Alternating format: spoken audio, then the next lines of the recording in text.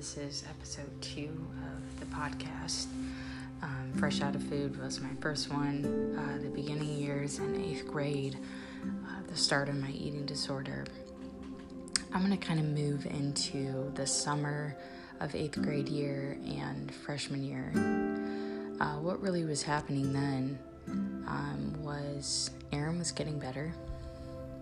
My twin sister Erin was getting better, and she was learning how to cope with her obsessive compulsive disorder and compulsions that she was having before. She was coping with those, and it was amazing to watch her do that. I was struggling with body image at that time, lots of body checking. I was still involved in swim team. Over the summer, I did swim team. I would get up at 5 a.m. and go swim at 6:30 or something. I don't remember the time exactly. And it was a very highly active swim team. I always want to thank Coach Shane Morrison, for pushing me as hard as he did, because he taught me discipline, really through sports, and that was a huge part of where my discipline came from, but I kind of lost it all somewhere along the way. I really want to get that back, and I think I'm getting there. As you hear my recovery story and where I'm at today, I think I'm really getting there. Around that time, we were doing things like a lot of TRX work. I don't know if you guys know anything about TRX, but it's resistance training.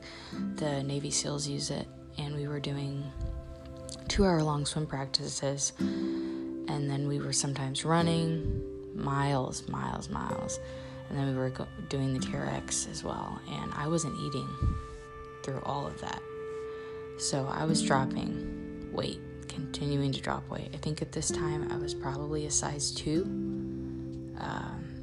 about a size 2, in my shorts. I remember going into freshman year, because we were preparing swim team for high school, so we would have our summer practices, and then if I remember correctly, we would have our high school practices. We would do a little training afterwards for high school practices. You could stay after and do that. It was kind of your choice. But I mean, anyone knows if you want to be better, it's not really a choice. And I wanted to be a good swimmer. I really wanted to be a good swimmer. I felt like it was the only sport I was really good at. That and music was the only thing I was really good at. Going into high school, my brother was a junior at the time, and it was really nice having him in high school with me, because my brother was a football player, so everybody knew him, everybody liked him. He was also in choir with me. Mr. Todd Cheek was our choir director, and he was very influential to me. I will never forget him and the influence that he had over my life. He's lost a lot, and he's a very passionate man, and he taught me something about passion and what it means to be passionate, and never to let anyone take that away from you. People started to notice in high school that I was thin. There were comments in Spanish class, "Audrey, you're so skinny," or the secretary at the school, I'm not going to mention her name. Well, I guess I will mention her name because she was really influential to me as well, in a positive way. Mrs. Danner, Rhonda Danner, I think said things like, if you get any skinnier, little comments like that, like, "Audrey, you're so skinny," and I remember at this time specifically, I would not eat throughout the day, and I would drink coffee. I would go into I think it was the dean's office or the superintendent's office. Not the superintendent's office, no, it was one of the offices. And I would get coffee in the morning. I put some cream in it and some Splenda. I was always a sweetener person.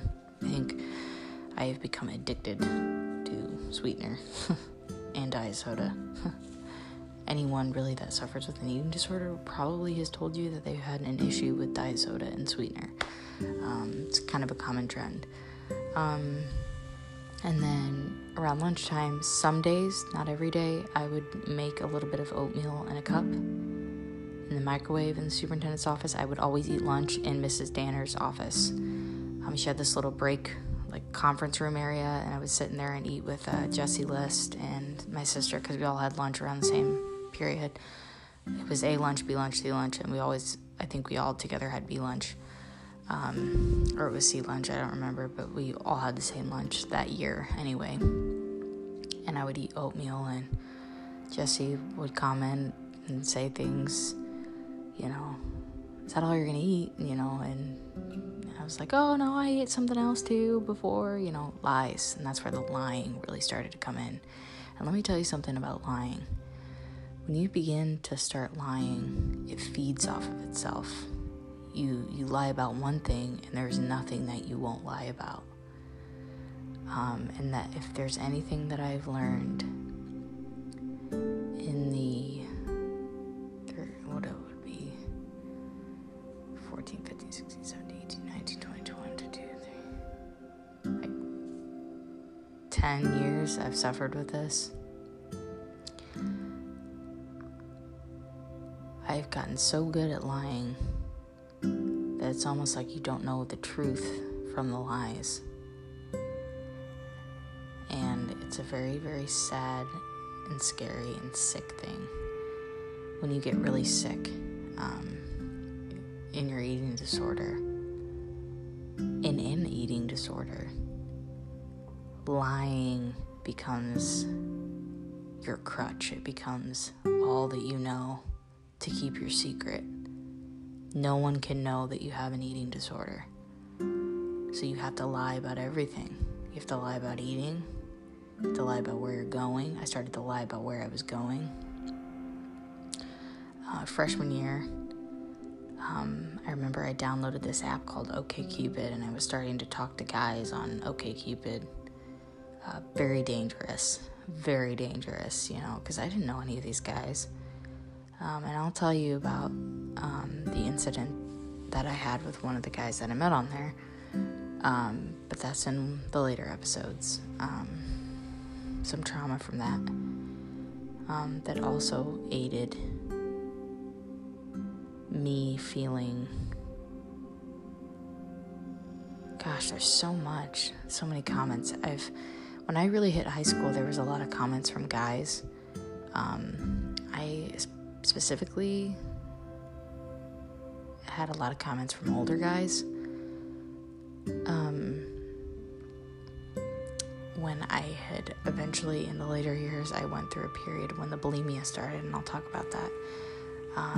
But we're still in freshman year. When the bulimia started, there were comments about being curvy and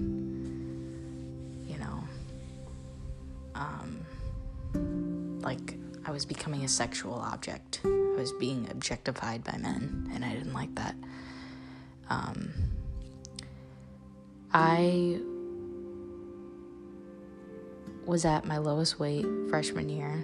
I think I was 110, maybe 120, maybe. Like I said, a size 2. Still very active in swim team. I would go to swim team practices, have a Cliff Bar. Before swim team practices, some days I would have the oatmeal. And then I would go to swim team practice, and I would come home and have a regular dinner. So then I was starting to eat a little bit more normally. I wasn't restricting as much. And I just remember feeling pretty and feeling the attention from people that I never got. When I was in 8th grade, when I was in 6th grade and 5th grade, I didn't get attention from guys. I wasn't very pretty. Or I didn't think I was anyway. And that was really hard for me growing up, because I never felt pretty. But once I got down to a low weight, I thought thin equals pretty. So I started to get that equation, nailed and drilled into my head because it was being reassured by the people around me, especially guys. Women as well, but guys in particular, were giving me more attention. And like I said, I was involved in choir and musicals, and I wanted to be thin to fit into my stuff in the musicals, and I didn't want to, I thought if I weighed more, it would be more of an issue, more baggage. We had to change in these green rooms in front of other girls, and I didn't want to get naked and be uncomfortable with my body around these other girls. So I wanted to be thin. I wanted to be proud of being thin, and I wanted that to be my mantra. I wanted that. And I was in a swimsuit, and I was starting to notice I'm in a swimsuit and I'm thin. Erin quit the swim team, and that was really hard for me because I really missed her.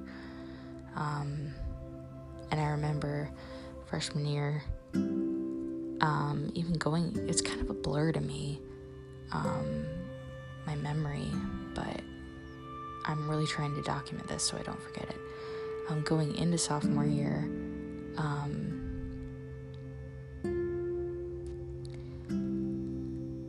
it was kind of like it all, like, reached a head.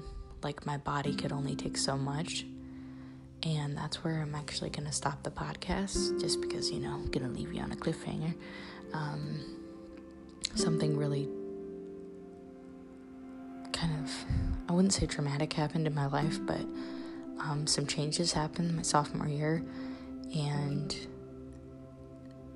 my body couldn't take the starvation anymore. So another side of my eating disorder came out, and I'm going to talk about that in the next podcast. So if you've made it this far, again, thank you so much for listening. Again, my name is Audrey Ryan. I haven't really given you much background on myself. I'm from Central Illinois. My dad's been the head football coach here for 30 years, so I've been a coach's daughter, and if you know anything about Metamora football, it's pretty big. So that was kind of a little bit of my freshman year. And I remember I was also a stat girl, if I remember correctly. So I was in front of the coaches and in front of the players, and again, more attention from guys. It was all guys, and I wasn't dating anyone. No one would ask me out. I never had a date to the dance, but I was thin, and I considered that an accomplishment. So this is going to melch into episode 3, which is going to be my sophomore year of high school, when everything changed, and not for the better.